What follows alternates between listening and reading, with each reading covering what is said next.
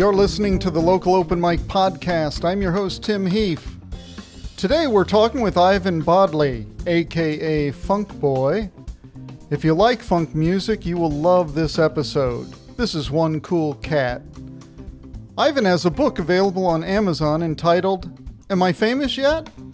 Memoir of a Working Class Rock Star. We'll be talking about the book along with his musical roots, too. Before his career as a working class rock star, Ivan worked for a major record label as a publicist and has 8 platinum and multi-platinum records that he's contributed to directly. But who's counting? These include projects with Joan Jett and the Black Hearts, Michael Jackson and Bad, Luther Vandross, even Weird Al Yankovic and his platinum project, Fat. That was a parody of Michael Jackson's big hit. How ironic that Ivan touched both of those. As a performer, he's played on 2 Grammy-nominated records with Pete Seeger and Rafael Cruz, and he's brought 4 of his original funk tunes that we get to listen to and get the backstories to each. Let's bring Ivan in.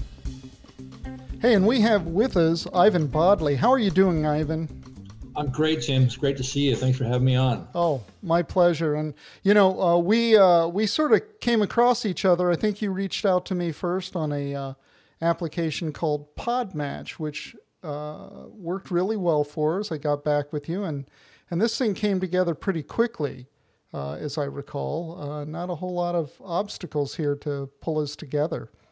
No, I did. I reached out. I told you what I'm doing. And he reached right back to me and said, yeah, let's schedule. And I was like, great. That's how it should work. It doesn't have to be any harder than that. No, it actually shouldn't be, right?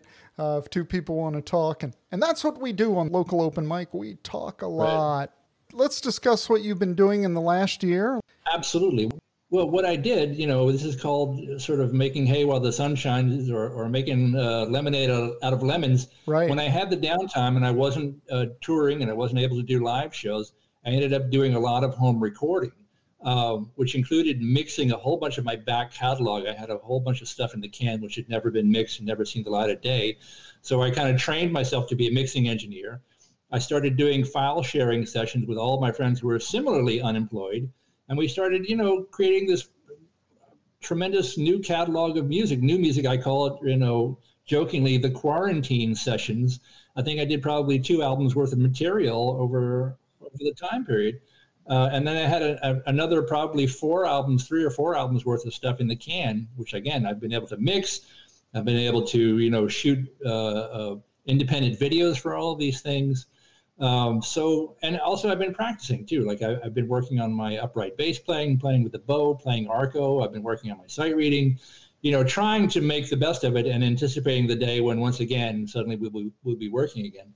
And now that, starting I'm in the Northeastern United States. So starting in the beginning of June, suddenly all the private party gigs are back on.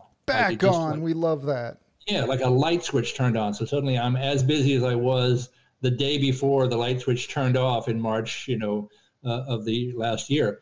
And I've been running up and down the Eastern Seaboard, and I've been playing on Cape Cod and Nantucket and New Jersey, and flying to Colorado this weekend to do a wedding, and I'm flying to Italy next month to do a wedding, and the theater gigs are coming back slower. They're going to be back in the fall, but they're all the Broadway gigs are coming back.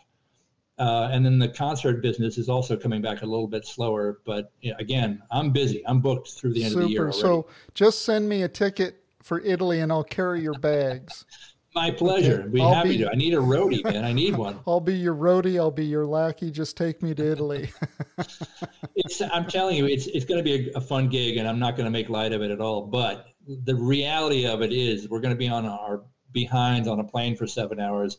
We're going to play a gig and we're going to come right back. So it's not going to be, we'll have a lovely day in Siena, Italy, which I'm looking forward to. The worst day in Siena, Italy is probably, not going to be the worst day of your life. And I'm happy to be working, trust me, but it looks better on paper than it is, on the frequent flyer miles. Oh, how many instruments do you play? I'm pretty principally just a bassist, electric bass. I double on acoustic bass. I do play a little guitar. I play a tiny bit of keyboard, a tiny bit of percussion, and I sing a lot of sort of background vocals. But principally electric bass, Fender bass. That's my thing. That's what I do. Good.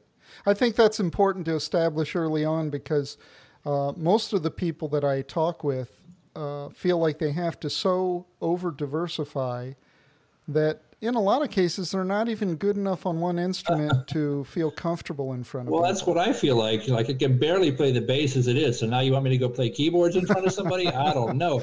But I have had to play a guitar, six-string electric guitar on national television before because one show we did, the host was the bass player. So I'm like, I guess I'm switching to guitar, if I want the gig. So I have played guitar on national television, and I also have played keyboards on stage at Carnegie Hall because I was doing congratulations. Thank you. I'm not qualified, but I did do it. It happened. I was playing a rock classical crossover piece called the Rock Concertos. It was a 4-piece, 5-piece rock band and a 66-piece orchestra and a 40-voice choir. And part of, as one does, Yeah, and I never do a concert without that many people, right? Yeah, you need at least 100 cats on stage to sort of feel like you have your friends behind you. But part of my marching orders where I had to play a couple of passages, like on a synthesizer, a pipe organ sort of patch, this real gothic sounding thing. So I learned this 5-chord sequence as a series of like hand moves, like I understand the harmony, but I'm not facile as a keyboard player at all. But I played piano on stage at Carnegie Hall, regardless of my qualifications. To the contrary, there's one wedding band that I work in that kind of works basically like the Russian American market, and I'd say half to 60% of what we do is playback. It's an MP3. The singers are live, but the band, our marching orders are to pantomime along with the tracks. For those, it's about half of the evening we're not playing a note. Yeah, I've never heard it described that way, pantomiming. Pantomiming, right. But the other half of the evening, we're reading charts. We're like reading big band stuff. It's just like all dots in front of your face. So you have to go from one extreme to the other, like the maximum skill you can have to zero skill, like just holding the instrument all in the course of the same evening. It's interesting to say the least. Well, that's really good. Now, how many people do you consider in your circle that you recorded with for this project you did over the last year? What do you call it? The quarantine sessions, right? Well, again, because everybody was similarly unemployed, I was reaching out to people that lived in other cities and other countries and putting together, so I really have a lot of musicians who contributed to it over the course of the year. I don't even know a number, got to be couple of dozen. I have a core group of people that I work with in and around New York mostly. And I had a recording trio project with two buddies of mine who used to live in New York, but now one of them moved back to Buffalo and the other one moved back to Massachusetts. So we've been doing some file sharing, long distance, but we have a couple of CDs out with that group as a trio. And then, some of the latest thing on Color Red Records, the Crab Walk song, I think there's 7 of us on there. Multi-layered saxophones, multi-layered percussion, guitar, bass, drums, keys. So I just kind of did it track by track as I was approaching things, thinking what would be fun here? Who do I know? And P.S. who has a home recording rig? That's the other thing. Oh yeah, exactly. So you mentioned Crab Walk being one of the things you did. We have that song queued up. Tell us about that song. Okay. So this was a lot of fun to do. The drummer is a guy named Kenny Soul. He was in a band on Columbia Records called DAG, a great funk band.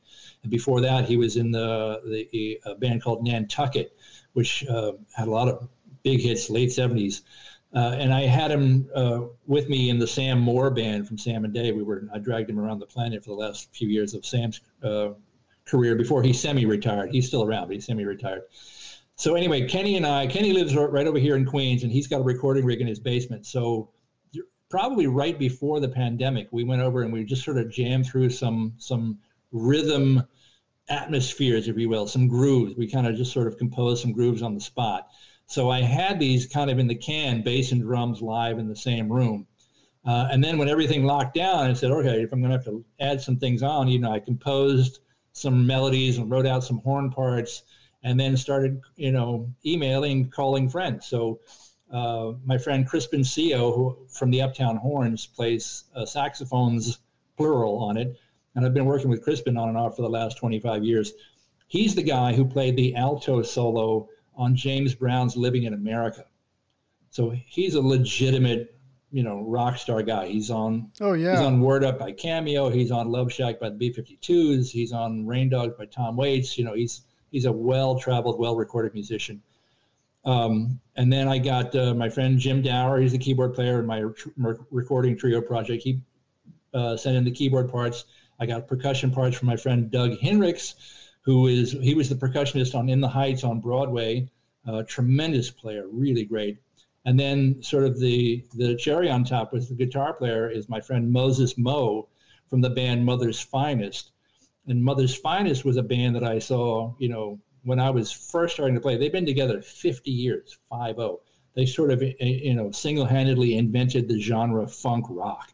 Like they managed to merge Led Zeppelin with Smokey Robinson in one of their early hit records, And when was this? What era? What years? Mother's Finest, they started, I think they first got together in 1970, but they started to have FM radio hits throughout the mid-70s, 75 through 79 were kind of the high point of the years. They were on Epic Records. They had hits like Get a Piece of the Rock, Mickey's Monkey, Magic Carpet Ride. They did a funk rock cover of Magic Carpet Ride, things like that. And still around. Still touring, still sounding amazing. So Kenny, my drummer, knows Mo from way back, from touring with Mother's Finest, when he was in Nantucket years ago. And I started recording with Mo a couple of years ago and sending him tracks via email for his stuff. And I said, hey, Mo, you want to play on this thing? He's like, absolutely. So I have Moses Mose, one of my childhood heroes, playing guitar on Crab Walk. And just couldn't be more thrilled about it. What were you thinking about when you wrote Crab Walk? Well, it's funny because, like I said, the initial process was just me and Kenny jamming some grooves. We were just playing some grooves in his basement, and there wasn't a composition there initially. So when I decided to go ahead and flesh the thing out, what I did was, composed all the horn parts, wrote those out, and then sort of, I forget, I don't think there's much of a chord structure. I think it's all basically around the same D7 kind of environment, although there's some different sections rhythmically, So then I kind of gave it to the players to do with what they will, and like I said, the horn part was the only thing I had written out, the melody, the head, and then let everybody sort of do their improvised solos. So it kind of came together organically. I guess I could say that I wrote it, or if not, it's certainly a group project. I gave everybody writing credit for the whole thing. People are going to love this. It's a good song. I like Crab Walk. Cool, thanks. So here is Crab Walk. 1, 2, 3.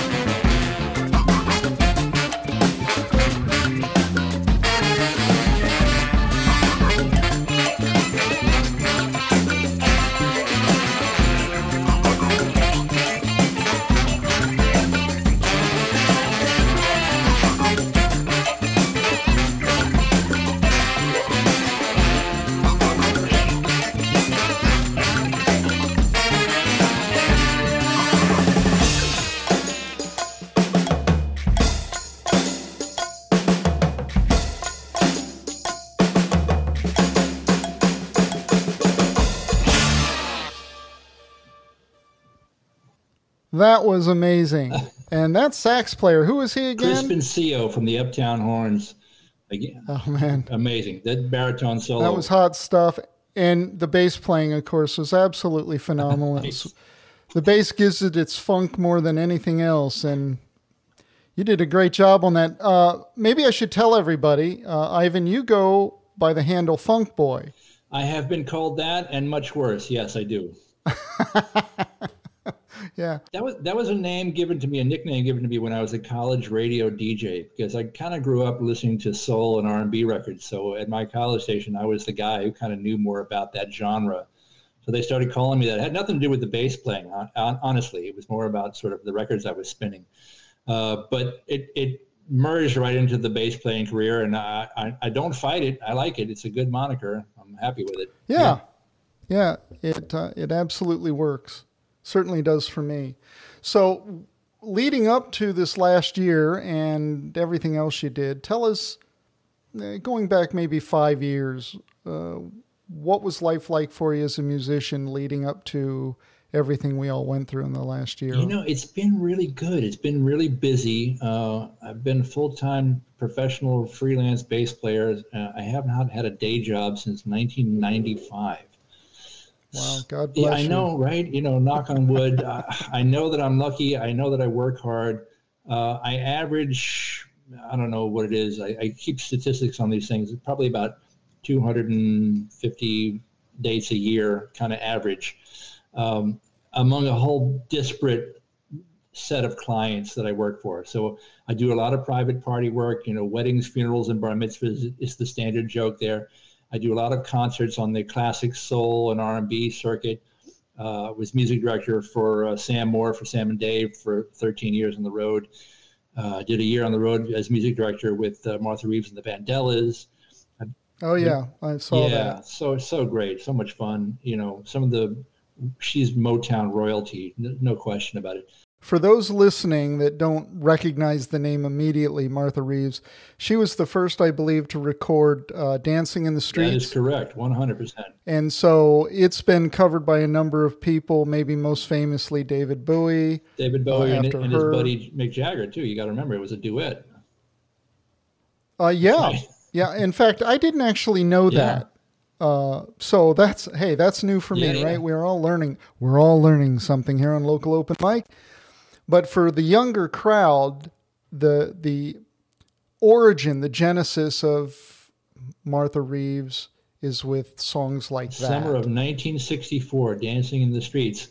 The British invasion years. Right, that's right. And to have sort of like, a homegrown African-American act like that break through the charts was nothing short of amazing, what Berry Gordy was accomplishing over there.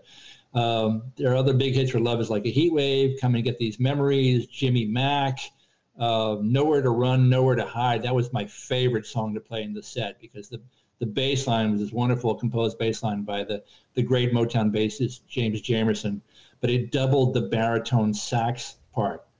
So when I got to play it on stage with her, the first time I did was with my pal Crispin Seo, who you just heard playing baritone sax on Crab Walk. So we're playing in lockstep together, this classic Motown groove. And there's no feeling quite like it. There's no way to describe how much fun that is to do with the original artist who sang it, So what else happened during this last 5 years? You kept very busy, obviously. Yeah, it just sort of like seemed more of the same. I was doing, in the winters, I would do about a month of like a Motown Christmas tour. I was doing that once a year. Again, some of the regular clients that I would see on the classic soul R&B circuit, where I would see the Shirelles and the Drifters and the Tokens fairly regularly.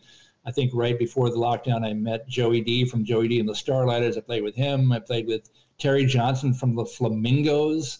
I Only Have Eyes for You. I got to play that with him. Wow. He's the guy who wrote it. He didn't write it. He arranged it. Like he's the guy who played guitar and did all that tremendous doo-wop arrangement. Concert-wise, I also did a couple of rock tours with a reformed Humble Pie in 18 and 19. Okay. So that was like, just full volume rock and roll, tremendous group, great fun. looks like we might have some things on the horizon once things open back up again too. So I'm very excited about that. Humble Pie. I haven't heard that name in a very long Right. time. Well, there hasn't been a Humble Pie tour in over 20 years. Like the last record they did was 2001. So they've been dormant for a long time. But Jerry Shirley, the original drummer and trademark holder, is reforming the band. We're putting us out on the road. So now, are you going to be a part of that project?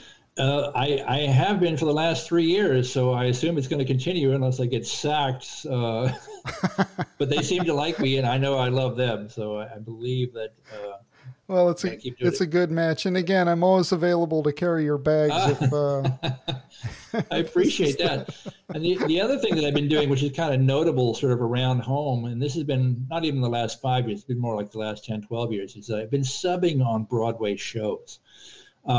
And that's been really interesting work because, once the Broadway shows open, they're doing 8 shows a week.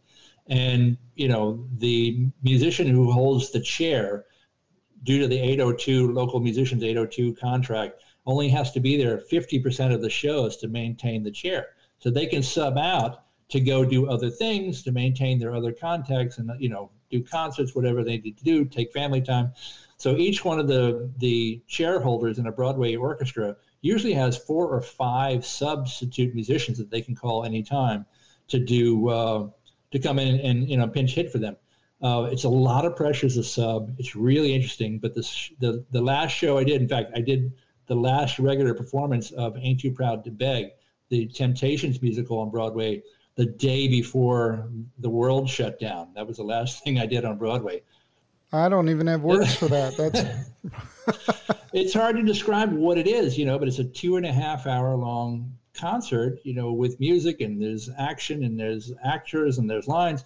So I did that. I did Hedwig and the Angry Inch on Broadway. I did Spider-Man on Broadway. Rock of Ages. I subbed on Rock of Ages for almost its entire 6-year run.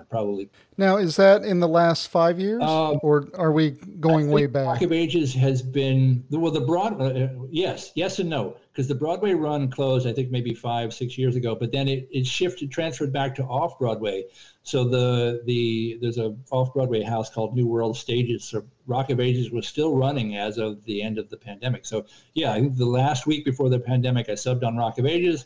I subbed on Ain't Too Proud. I played 2 weddings and then like 3 nightclub jobs and then a multi-act oldies bill before the shutdown. That was the one I told you about with Joey D from the Starlighters, Charlie Thomas from the original Drifters, the Tokens. I can't even remember. Oh, and the Flamingos. That was two nights, one in New York and one in New Jersey, and that was, like I said, just the last week in March before everything shut down. So I guess I don't have to ask you, what were you doing when the world shut down? I was on stage. You've answered that. I was on stage. I was literally on stage. And one of the last things I did was I played a super spreader event at a bar in Greenwich Village where I've never heard anybody admit they played a super spreader event. The reason I know it is because I got COVID. I had COVID the very first week. Oh, I'm sorry to hear that. Thank you. It was fine. For us, me and my partner, it was a very, very mild flu. We know it hits everybody differently, and some people it affected. We have, I think I have 6 different friends who are deceased, but we got through it just fine. And I know that's where I got it because it was like, it was, as we say, asses to elbows in that club. It was really like tight, sweaty, people dancing right on top of you. It was like 1 to 4 in the morning. I was playing this thing, crowded, packed to the rafters. So I'm like, yep, that had to be the one. And not a mask in sight, I'll bet. We didn't know that yet. We didn't have that yet. So it wasn't, it was before the quarantine, before the lockdown, before the mask mandates and all that kind of stuff. So, we had kind of sparse information that was sort of changing day to day. And I don't think they were telling us how bad it was. They didn't know how bad it was yet, I don't think, so we were continuing to work life as usual until suddenly the next day it was not. Broadway closed, all the bars closed. I was like, okay, I guess that was it. So in New York, was that in March? That was March. Yes, of last yes, year? It was March. I can't remember the exact date. Okay. 14th maybe. But I was working right up until that day, and I think I'm probably even worked that weekend afterwards as well. Well, I don't know if you remember this, but one of the first national news hotspots was in Westchester County, New York, for some reason. Like, we were one of the very, very early hotspots. And one of the last shows I did, that multi-act oldies bill I told you, was in Tarrytown, New York, which is right in Westchester County. So like we were right in the thick of it as it was still in the news, and we heard about it. We knew it was around, but again, we didn't know how bad it was. We didn't know what it was going to do. We didn't know so many things at the time because we might or might not have taken the job. But we played in a theater full of people, but it was on a stage, sort of away from the crowd, unlike the bar gig I was telling you about, where everybody's like breathing in your face kind of thing. Well, that's something. Let's talk about Busting Hump. Tell us about that song. It's a great name, by the way. It's a good title, right? This is another one. Believe it or not, this started out as just the hand claps. My drummer, Kenny, sent me a sample of just the claps. Like, I was thinking about writing a piece that was sort of like inspired by these great 70s funk records that every funk record on the radio in the 70s seemed to have a chorus of people clapping hands on 2 and 4 in the background. Oh, it was required. It was required, right? It's the same thing. Like, you wouldn't have a Beatles record without 2 guitars. Like, you didn't have a 70s funk record without hand claps. So he had a hand clap. I think it was maybe from a sample from you know what it was? It was the Zap Band, More Bounce to the Ounce. It was like, it was like a hand clap sample from that track. Which I knew was a favorite one in 1980 on, I forget which label it was on, but the Zap Band, and Roger Troutman and the Zap Band. So that was just like, the way these things work is like you just need some initial spark to sort of set up a jam session kind of thing. And this thing, having a hand clap being the initial spark is such an out of left field way to try to compose a song. So then Kenny came up with a drum groove. I came up with a bass groove, and the bass groove kind of almost became the melody of the thing, really.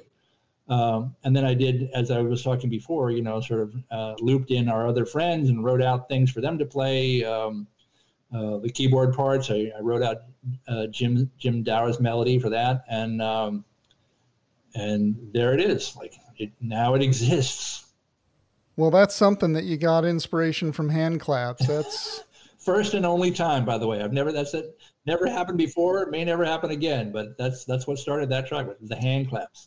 This is Bustin' Hump by Funk Boy and his friends.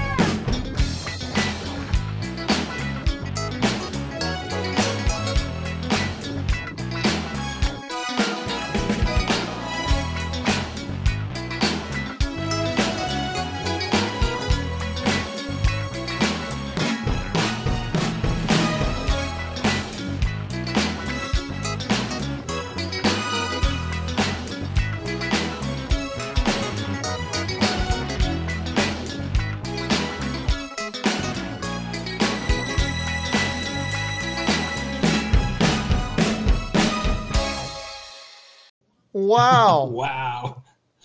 Yeah. I haven't heard that in a while. I haven't heard it since we mixed it. It's so interesting to hear it back. And man, really pleased with the way it came out. I also realized how much inspiration we really drew from Parliament Funkadelic and Bootsy Collins as well. I think we owe them a definite debt. Of gratitude. Yeah. So who was playing the synth again? That's my buddy Jim Dower. That whole band, Jim Dower on keys, Mark Newman on guitar, and Kenny Soul on drums. The four of us were the core of the last version of the Sam Moore band. So I dragged those guys around the planet with me, telling them where to go and when to play and when to stop playing. I've been doing that for a lot of years with those guys. I haven't heard a synth like that really goes back to like 80s synth playing. Yeah, even before I told him, I said, I want 70s analog sounds. I think Bernie Worrell, think Parliament Funkadelic, and okay. He really rose to the challenge. I was just listening to it now, and I'm like, yeah, he did his homework really good on that one. He sounded great. Yeah, he did. Now, were you using effects on your bass? Yes, there is an effect on there. It's that particular one is a plugin that I found in my DAW, my Reason. It's kind of a combination distortion with an octave divider kind of thing on it. But for live, I use a floor unit by a company called Tech 21. Those are the guys that invented the Sans amp.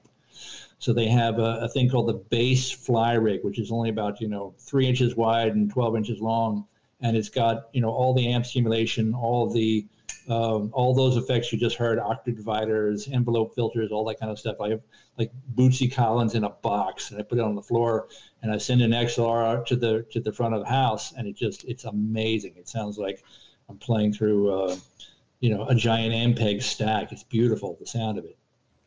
Well, it was very impressive. I'm listening to that going, man, that is a funky, dirty sound going on there. It really is. There's a lot of grit on that tone for sure. So do you find that a lot of the bass playing you do is pretty straightforward stuff? And by that I mean not a lot of slap bass and things going on, or? Well, I spent a lot of time studying that technique and developing it, and I certainly do have it. I do there's a funk band that I used to do every Thursday night, 1 to 4 in the morning on Bleecker Street over here, and they were kind of all Prince and Sly and the Family Stone kind of covers. That was sort of, when we do Thank You for Letting Me Be Myself Again, you really have to get the original pop radio slap bass part together. But I also find that sort of so much of my bread and butter has been in the pre-slap bass era, sort of the Motown and the Stax era. So that's like if you think of Fender P bass with some foam under the strings by the bridge to give you that real dead sort of thuddy soul music sound. That I spent much more time paying my rent doing that than playing slap style. Though I do have it and I can do it, it's just like I get hired to do the other thing more often. Well, yeah, it was good. See, I'm a bass player. I started out as a bass player in my first band when I was 17 years old, and nobody else would play bass back then. It wasn't the sexy thing to play. You drew the short straw. Paul McCartney also was the one who drew the short straw on the Beatles. Like the reason he's the bass player is they said, well, somebody's got to do it. He's like, all right, I'll do it. But I never knew that. Is that a true story? Absolutely, 100% true. But it worked out. I literally have never heard him tell that story. It worked out for him just fine. Yeah. So have you ever done anything with any of the former Beatles? Never. No, I wish. That would have been just a dream come true. I have played with, and I'm sure you saw it in the bio there, I played with 50 inductees into the Rock and Roll Hall of Fame in my travels. Yep. Unfortunately, no Beatles. Or I should say no Beatles yet, because, I have friends who have definitely played with Ringo on some of his all-star tours. So we'll see. I'm available if they need me. Well, maybe they'll hear this and we'll be able to do a tie-in. Yeah. So that's kind of the whole thing, isn't it? I mean, like everything we do is sort of networking, word of mouth. I have a degree in music, right? And nobody has ever once asked to see it to qualify me for a job. It has no bearing on whether I can do a gig or not. The only thing you do is sort of like, it's word of mouth. It's people that you meet, and this person knows that person, and that person knows the other person, and they recommend you for a job. And, you know, a lot of the stuff that I got, you know, all these Rock and Roll Hall of Famers I met from, again, my friend Chris Pencio, the sax player you just heard on Crab Walk. I met him on a $50 blues gig, you know, in Manhattan. That is how we met. So you just never know what leads to what, and who knows whom. And, you know, he had a situation shortly after that where he was in dire need of a bass player kind of last minute. And he's like, I remember that guy. I just saw him recently. He played good and he seemed to do his homework. So, you know, suddenly I was in. The first time I played with the Uptown Horns with that band, it was at the Bottom Line in New York City. They had just done an album. There was like the Uptown Horns Review was the name of the concept. So they had a bunch of guest singers, including Susie Tyrell, who went on to play with Bruce Springsteen. She's kind of in the Springsteen camp now. Vernon Reid from Living Colour was a guest guitar player. Bernard Fowler, who's one of the singers with the Rolling Stones organization, was on that gig. And Peter Wolf from the Jay Giles Band. Right? And this was, you know, I got a week's notice to do this gig. They gave me a normal bias cassette tape that you buy at the 99-cent store and no sheet music. Said, here, learn this. There's one rehearsal and you're going to play with all these guest stars. You know, and this was, again, coming from a $50 blues gig that I did at a random nightclub in Manhattan, led to that, you know, suddenly being on stage and going like, okay, I guess it's time to really, you know, show what I learned in music school, which, again, nobody's asked to see the degree, but, you know, apparently I learned to do the homework. That's what helped me get that gig. Well, here's my rap about music education. I do believe it's important, and I think it'll help you sort of function in the world. But I don't believe that you have to go to music school to get that. I think you can absolutely study in the School of Hard Knocks. You can be an autodidact and teach yourself. You can study privately. There's so many different paths to the same star. I went to music school kind of late in life. I'd already gone to college, and I had a psychology degree where I was working in college radio, and then I went to work in the music business. I worked for Epic Records as a publicist for 3 years, and then I just said, you know, what I really want to do is play. So in my getting towards late 20s, I went back to music school and got myself a degree afterwards. And that happened to work for me, you know, but it wasn't my initial plan. It wasn't my initial undergraduate degree. And again, it didn't have to come from Berklee College of Music. It just happened to. But, you know, for instance, I was studying with a guy. I lived in London for a short time, for about a year and a half. And I was studying with a guy who was a Berklee graduate. He was a tremendous, great bass teacher in London, a guy named Joe Hubbard. And, you know, you pay him £50 a week, and you had he had this curriculum that you had to go through sequentially. You had to do lesson 1, lesson 2, lesson 3, right? And what I realized in 6 months, when I got to Berklee, they give you a placement exam when you come in, because everybody's kind of got different levels of stuff that they've studied in their lives. So when I got to Berklee, I took the placement exam, and I placed out of 2 years of harmony classes, because this one guy that I studied with privately had taught me their entire harmony system.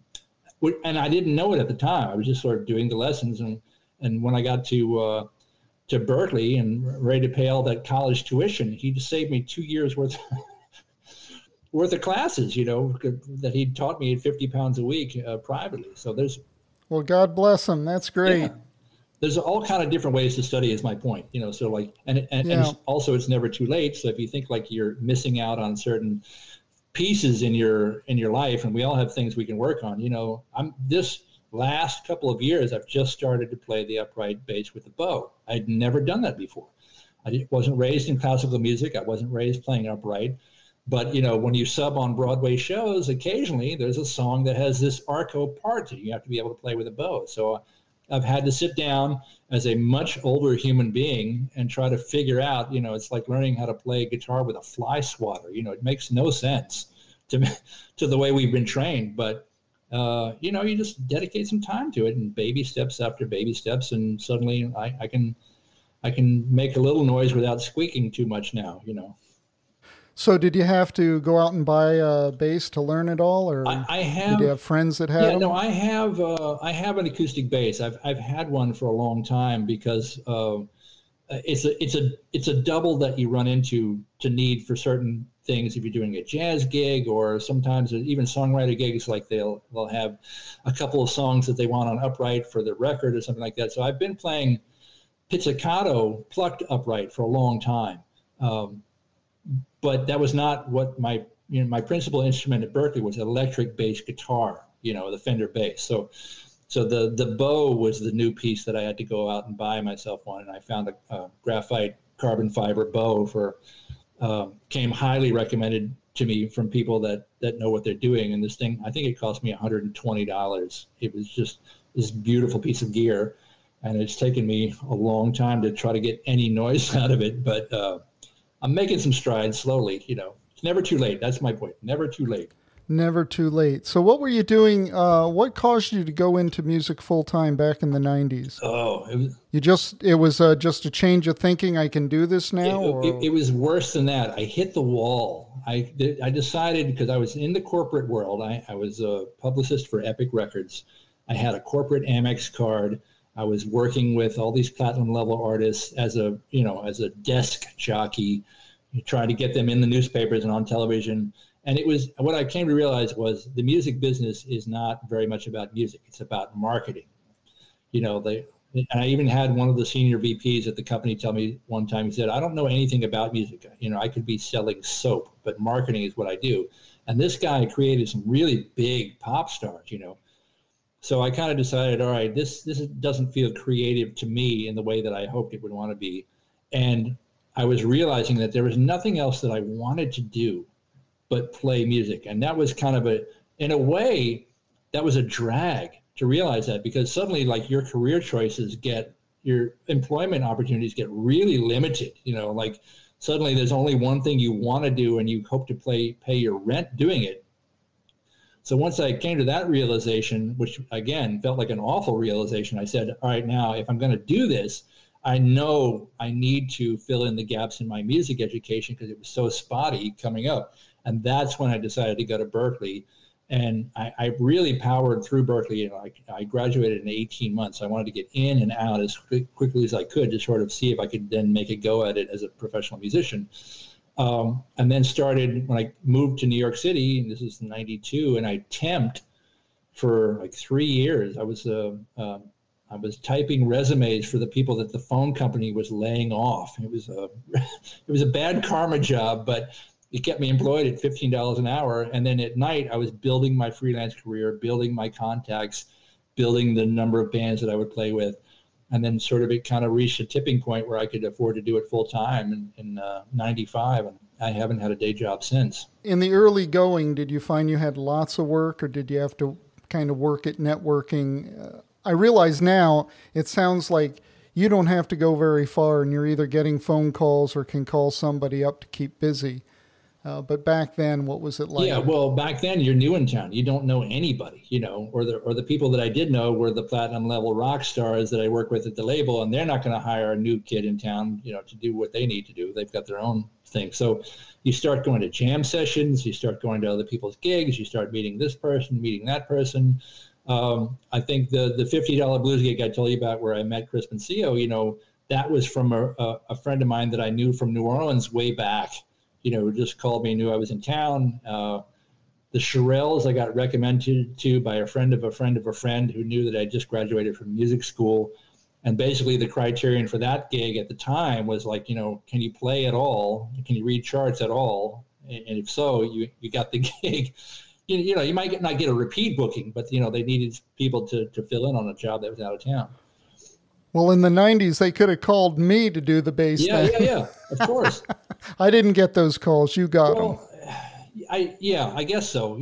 Part of it was sort of I knew that I needed to be in a major hub too. So like the music business is kind of centered in sort of like New York, Los Angeles, and maybe Nashville. Now it's probably branching out. Probably you want to include maybe Austin, Texas in that. So, to sort of improve your odds, you kind of need to be around the people that are doing those kinds of gigs. So to get that phone call from, Tacoma, for instance, would be a bit of a stretch because now they got to fly you in to New York to go play the gig. And again, if it pays $50, they can't really afford the plane ticket on top of that. the shape of the business is changing a lot. But yeah, I threw myself sort of into it, into the off the deep end, if you will, to try to see if I could make it work. And fortunately, it worked out. There were no guarantees that it was going to work out at all, But I kept getting repeat business. I kept getting, networking. I'm not a big social climber type of person. That's not really my personality type. I try to be friendly and nice to people, but I don't, I'm not constantly going up to people like, hey man, what gigs you got? What are you doing? What, get me on that gig. That's not my personality. I don't really do that. So I try to let the work speak for itself and try to let people see me and, and make sure that my phone number is available, my website's available on Google. I can be found, like people can really find me if they need, a bass player last minute. And then who knows what leads to what. And suddenly 30 years later, you realize, oh yeah, I guess I had a career. Before we get into some of the other stuff about you, let's talk about Look at That Cookie. Tell us about that song. So that was part of the recording trio that I had with my friend Jim Dower and Joe Goretti. Joe Goretti, I guess most famously, was on tour with Moby for one of his last big stadium tours. And Jim, I said I had with me in the Sam Moore band. I played with him quite a bit. And we had a recording project. We're all Berkeley kids. We had a very similar sort of background, and we were kind of getting interested in writing at the same time that Joe, our drummer, was getting interested in recording. So we said, all right, well, let's meet, in Joe's basement, and I would bring in a song, and Jim would bring in a song. We would pass out the charts. We would do one rehearsal take. We would do one or maybe two takes, and then we'd go get a sandwich. Then we come back and do the same thing for the other person's song. We did this for 4 or 5 years. I think I have 75 tracks that are in the can from that recording project. And Look at That Cookie was one of them. You'll hear it's got a vocal chant in it that was kind of inspired by like a Roy Ayers type of jazz fusion sort of thing, with this kind of this chorus in the background, singing something repetitive that everybody can sort of latch onto and enjoy. Oh, it's a very cool song. Yeah, thanks. I've also found too that my friends that have small children, the children adore this song because they latch onto this hook and they sing it over and over and over again. So I've annoyed several of my friends who are parents inadvertently. Well, that's part of a kid's vocabulary. Look at that cookie. Exactly. Who doesn't love cookies? Myself. Of course they're going to grab onto that. So I tell you what, let's get right to Look at That Cookie. Sookie, sookie, sookie, take a look at that cookie now. Aw, sookie, sookie, sookie, take a look at that cookie now. Aw, sookie, sookie, sookie, take a look at that cookie now. Aw, sookie, sookie, sookie, take a look at that cookie now.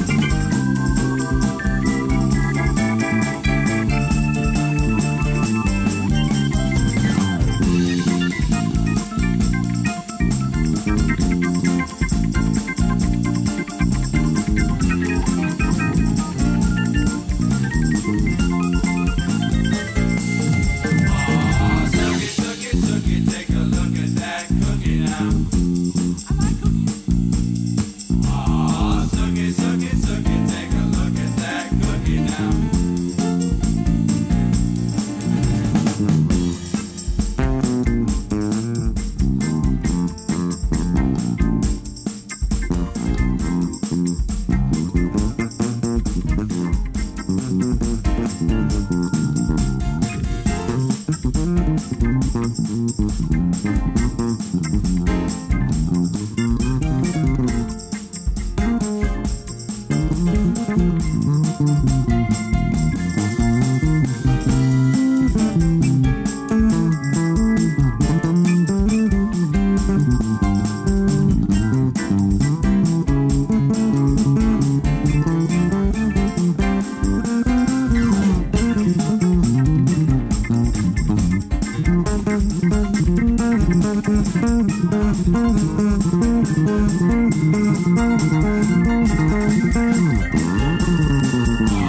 sucky, sucky, sucky, take a look at that cookie now.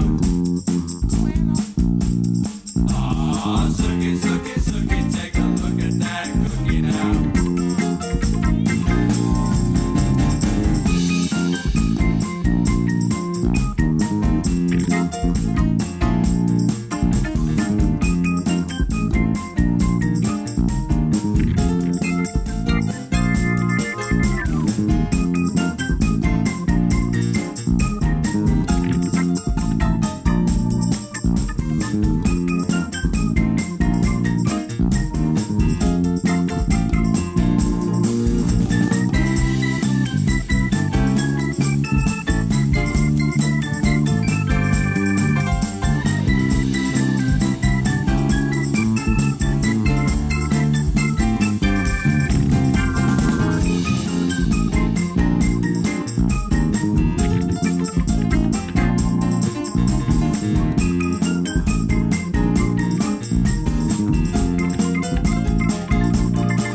Aw, sucky, sucky, sucky, take a look at that cookie now.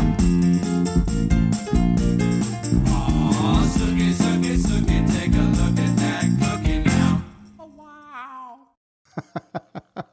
What a great song. I can see why kids like I that. like it. I'm listening to that tambourine part too. That was inspired by the great Jack Ashford, who was the tambourine player on all the Motown hits. Like that was a sort of a pattern I remember setting up for that song to sort of give it that kind of bouncy Motown sort of feel. That was kind of the inspiration for that one.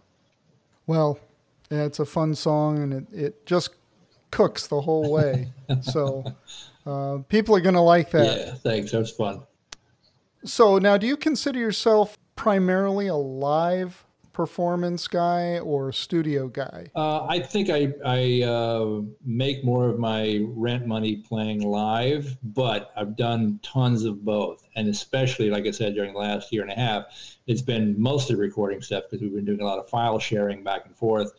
And I'm playing on my own stuff and playing on other people's stuff. And, I played with a buddy of mine in France. I played with some friends of mine in India. It's just like you can kind of go anywhere and do anywhere. It's sort of a blessing and a curse, and that you can have all these people to record with, but not be able to actually go out and earn a living playing live, which I still think is my primary income source. Right. Well, and a lot of people just really like, playing live. I do. I just love it. There's nothing more exhilarating than being in front of a crowd. Oh, it's tremendous. And the crowd, and even more than that, for me, is the sort of interaction with the other musicians. The ensemble playing is the stuff that I value the most, I think. If the crowd is 5 people or 5,000, I'm could be equally as happy with the evening, Yeah, well, I found when I play live, I'm always better the larger the crowd. So for me, a smaller crowd, I do okay, but you give me a 5,000 people and I'm You're ready. You're ready to go. I got it. Size does I'm ready to matter in go. certain instances, for sure.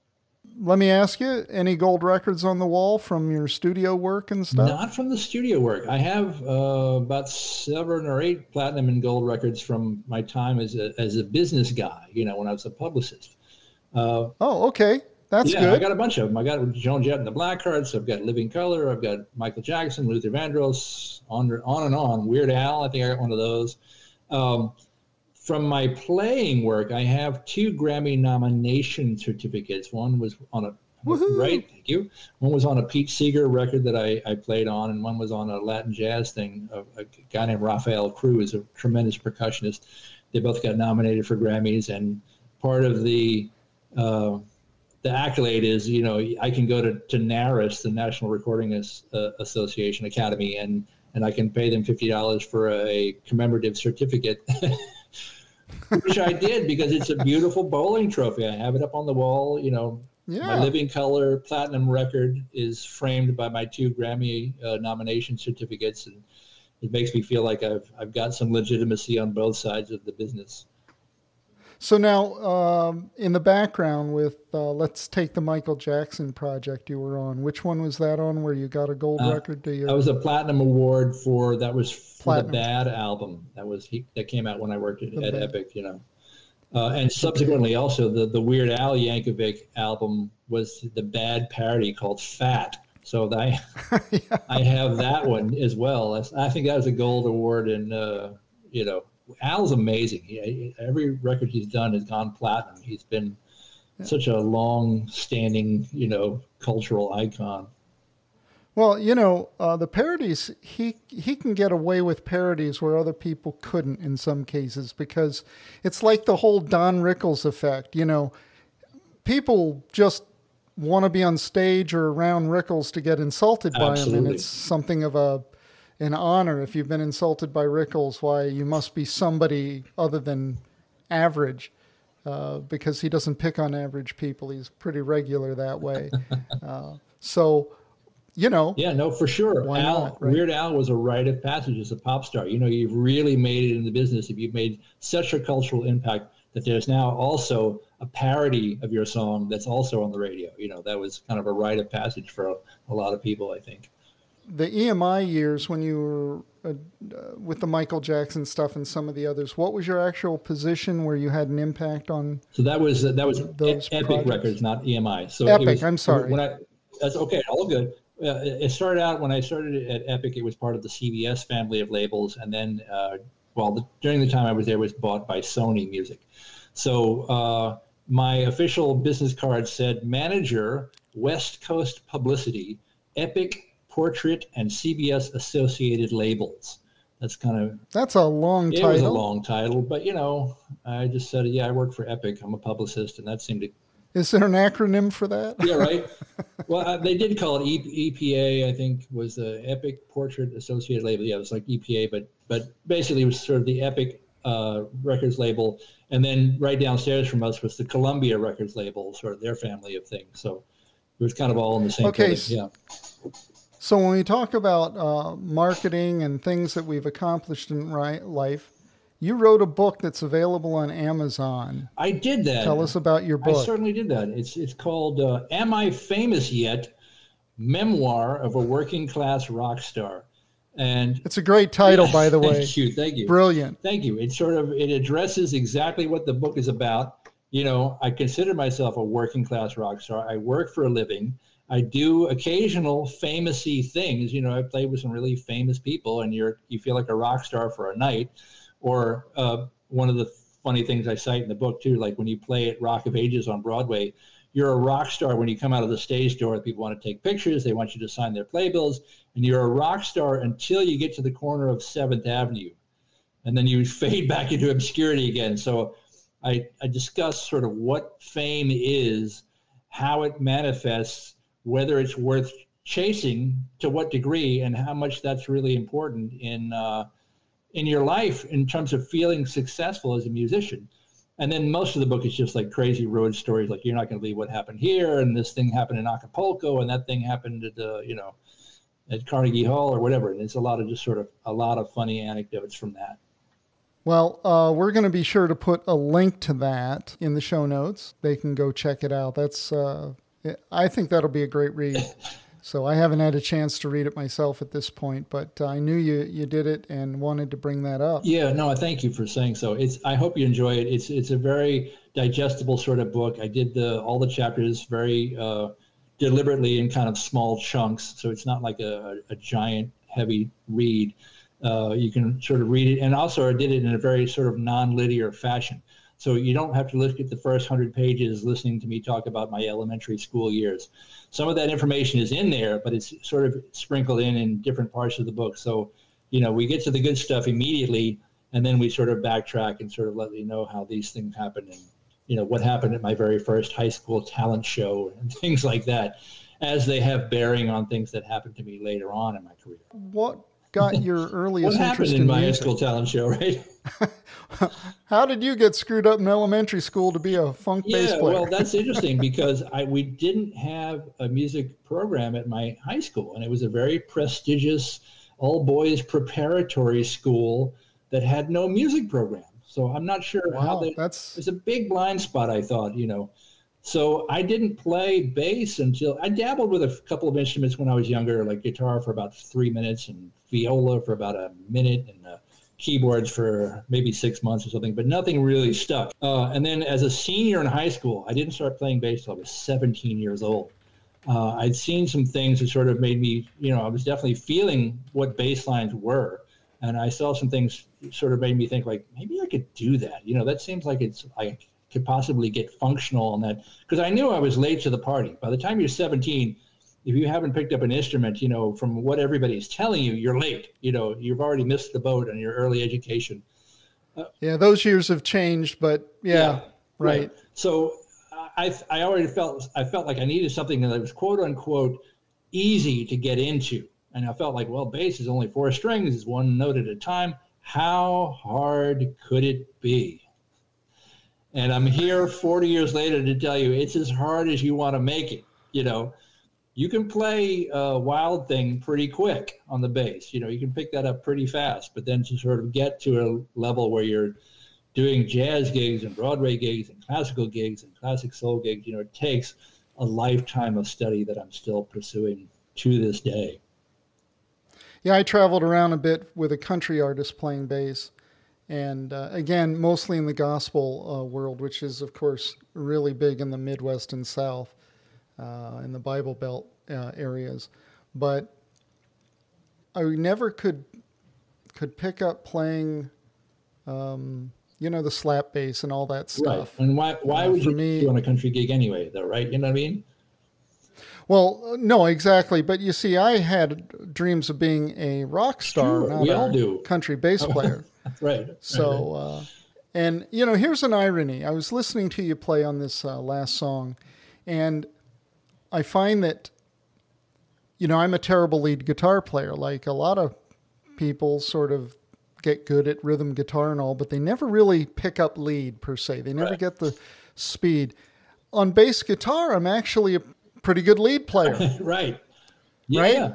And I don't know if it's the larger strings, the longer space between the frets, the thicker strings, Maybe that or what? That instrument just maybe it's you, maybe it's the sonic range I'm in. Sure. I just hear those things better. So that's an interesting thing. And I kept thinking to myself, maybe I should have put all my energy in bass guitar like Ivan. It's never too late, my friend. Never too late. Never too late. We need to make a T-shirt, Ivan. I want to be like Ivan. Or be like Funk Boy. I'll just say this. Be careful what you wish for, and you might want to read the book before you decide this is what you want to pursue, Yeah, that's true. That's true. So you got into it late in high school. So where do you originally grow up in? What town? I grew up in Chattanooga, Tennessee.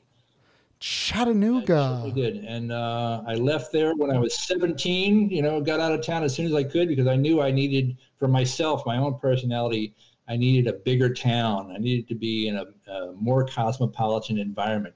Not that. And what was the town you went to? Boston? New Orleans, Louisiana.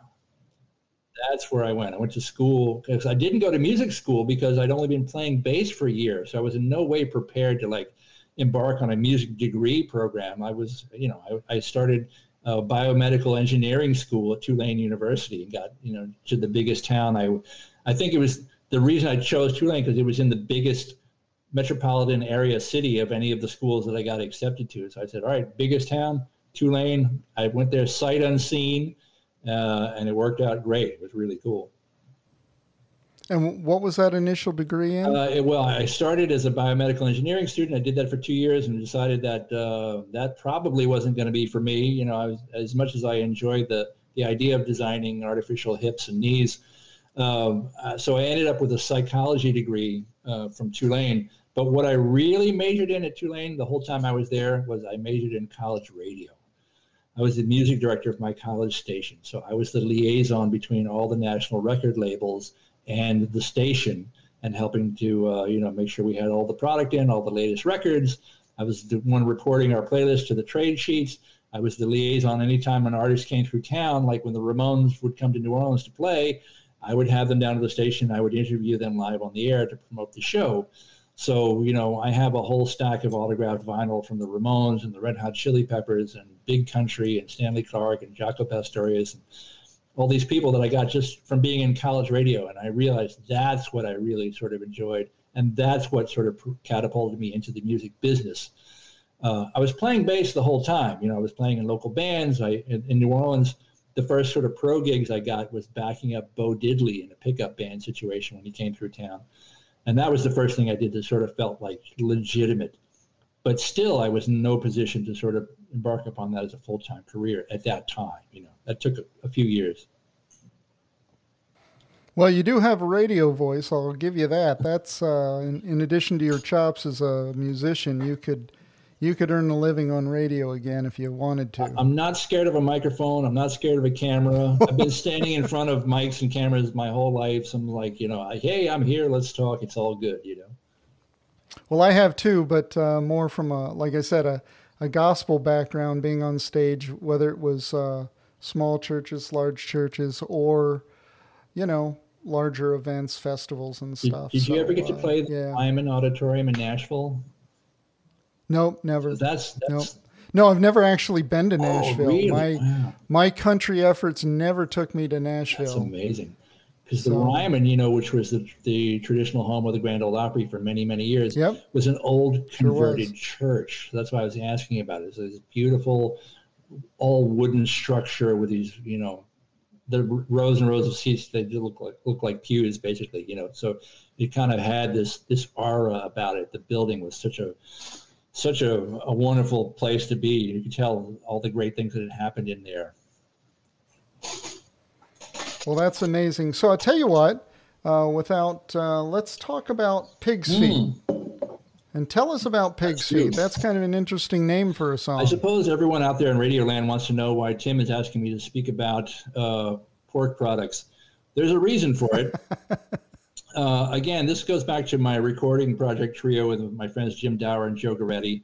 And we were concentrating on music that was sort of funk-based music. And what I was noticing that anytime anybody put a lyric into their song that said, oh, this is funky, I said, you know what? Saying that something is funky negates the funk. You can't say it out loud. You just have to sort of, imply it in other ways. But then you start to think sort of what is funk? And the origin of the word also has a connotation as something that has a really strong odor, a strong smell to it. So okay, I never put it that way, but that's the funk. What's the smells funky in here? That's kind of the origin of that word. And then so you're thinking like, what kind of has a funky smell to it? Well, pig's feet. I mean, that's a really strong thing. So we came up with this sort of chant it's called Pig's Feet and Potted Meat. And the idea being like, what could possibly be funkier than a pig's foot and a can of deviled ham or whatever, It was just sort of a cavalier sort of idea that became an entire composition, which I think you're about to play. So you'll hear what's going to happen. Okay, well, let's get right to it. This is Pig's Feet. Pig's feet and potted meat. Pig's feet and potted meat. Pig's feet and potted meat. Pig's feet and potted meat.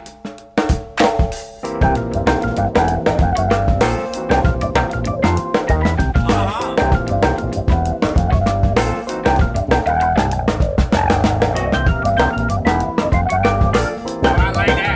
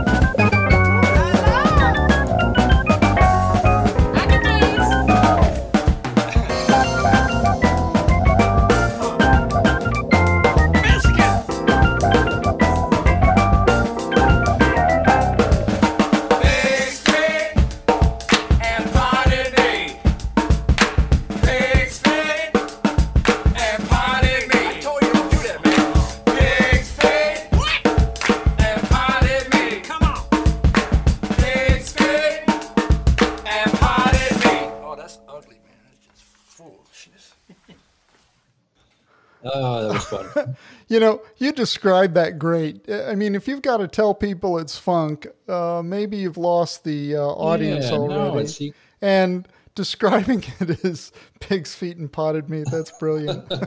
you, That's very you good. can't come right Yeah. out and say it. It takes all the nuance out of it, man. No, put some stank on that song. That one too. And you had that too. You had what, a wah going on that Yeah, bass? that's a combination envelope filter octave divider thing. I think that one was probably a bass synthesizer pedal thing done by MXR. But again, the thing I use now is the Tech 21 bass fly rig, which makes that sound and just brilliantly. And also, as I was listening to that track, I'm reminded too, that one was really inspired by the Meters from New Orleans. You know, the guys who were the backing band for Dr. John's Right Place, Wrong Time, and Robert Palmer, Sneaking Sally Through the Alley, and what else did they do? Lady Marmalade by La Belle. The Meters. La Belle. Yeah, the Meters were the band on that. It's a New Orleans funk band. I used to see. I grew up at their feet. I used to watch them all the time, and the Neville Brothers band. You know, I would stand looking up at George Porter Jr. from the Meters and stole all of his licks, and just stand up looking at Aaron Neville. Yeah, I've seen the Neville Brothers play. Fantastic. He was on stage at the same time as Sheryl Crow at a concert. You know, you wouldn't think they'd be on the stage at the same time, right? But Aaron Neville, Sharon Crow, Jeff Beck. Yeah. Was at a Seattle Seafair back in the 90s. Right. Well, that one of the main things that I love so much about the Nevilles, they were managed by Bill Graham. Bill Graham Presents. And one of the things, the programming that Bill always did at the Fillmore Auditorium was he would have, Sun Ra on the same bill as Sly and the Family Stone. Like he would put together these seemingly disparate sort of genres, but to him it was all good music. And the Neville Brothers too, they were like what you just said. Neville Brothers with Sheryl Crow. I've seen them with Joan Baez, and the Nevilles. Like it makes perfect sense to them, and to me too. When you see them, it's just music. They're communicating musically with people, and it doesn't matter. Nevilles, they toured with the Grateful Dead quite a bit.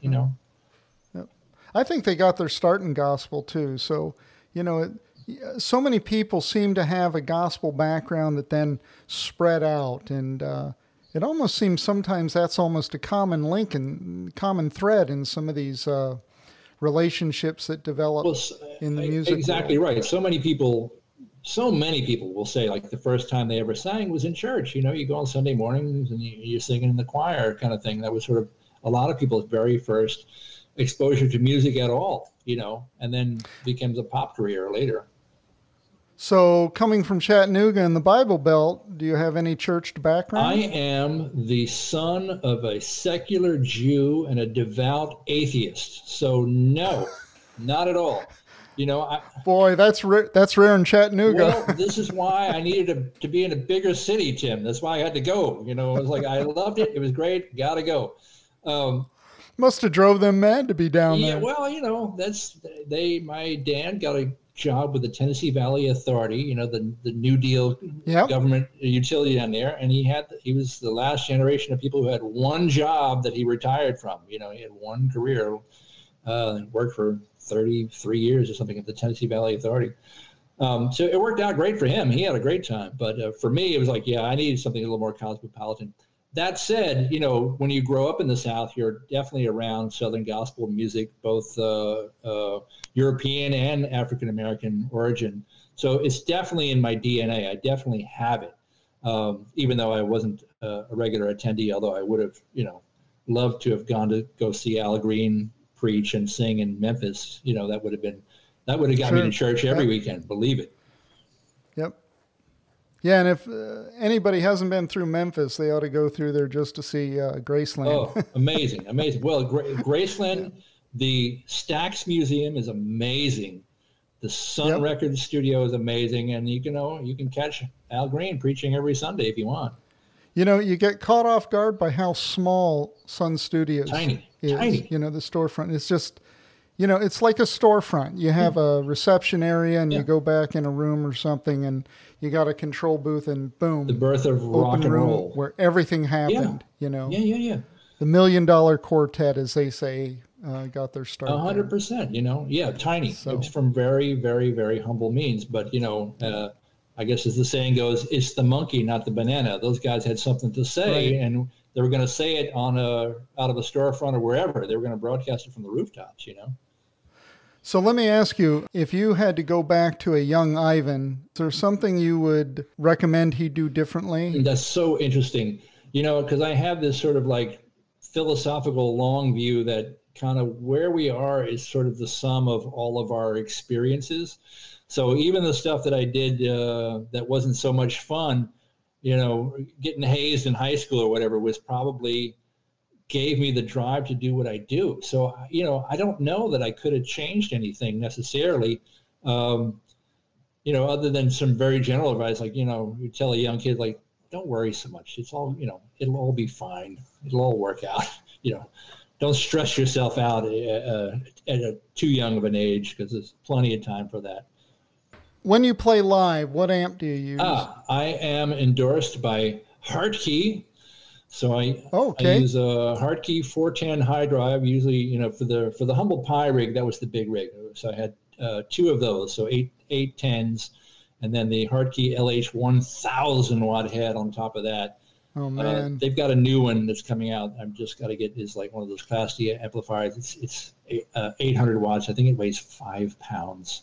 Like I'm going to have to possibly, tape it to the top of the amp to keep it from rattling off. But I've been using the Hartke stuff live for many, many years, and then occasionally for my around town, if I'm taking a subway to the gig, I need something really light, really small, really portable. The Italian-made Mark Bass combo weighs 33 pounds and goes on a luggage cart. But most importantly, Tim, it fits through the subway turnstile. There you go. That's the limiting size factor on the amp is it fits through the turnstile, and that becomes like the New York City amp. I do have a car, and I do drive around New York City, but you don't. If you have to go into Midtown during the day for anything, you don't want to drive. Take public transit. Considering how big New York is, and this would apply probably for San Francisco, LA at this point, because their subway system, and just about any major city that has a subway, there could be a real marketing push if a company would come up with a turnstile compatible amplifier. Mark Bass has done it. I don't think they set out to do it. And P.S., you can't set it front ways on the amp. You have to turn it sideways on the luggage cart to get it to go through the turnstile. But if you turn it sideways, it goes right through the turnstile. Right through. And, when I discovered that, I good. said, that's the amp for me. That's the one right there. As far as recording, do you prefer software or hardware recording? These days, it's all software. That said, I came up through all the hardware in my life. Like I started out on analog boards and reel-to-reel tape, 1-inch tape running 15 inch per second, like the old analog stuff. Yeah, that's going way back. So when you hear that stuff and you're sort of like indoctrinated with that sound quality, you have to understand what that sound is, what it sounds like, to then be able to transfer to a digital format and carry that tonal palette with you. So now, the stuff that you do digitally, you have a much wider frequency range available to you that you can record in. But you also have to understand the harmonic overtones that happen with analog tube distortion. You know what I'm saying? Like, you have to understand that distortion is your friend, a certain amount. Like, you don't want a bass that's super duper hi-fi, too clean. It doesn't sit in the mix right. It feels too clicky. It doesn't feel round. It doesn't feel warm. It feels kind of, sterile. But when you get it through a Sans amp, Tech 21 tube simulator and put that into a digital audio workstation, it's beautiful. It sounds perfect. So, Ivan, this has been a wonderful discussion. Man, it's been my pleasure. I really have enjoyed this, talking to you about every facet of the music business known to a human being, I think.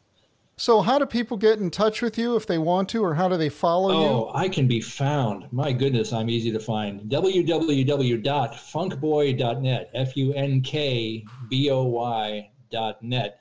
All the links to all of my socials are there. The links to the book is there. The links to my music on Color Red Records is there. That one website will be your one-stop shopping for everything involving my career. And it'll tell you way, way more about my background than you ever wanted to know. Trust me. Well, I think that's a good thing, though, right?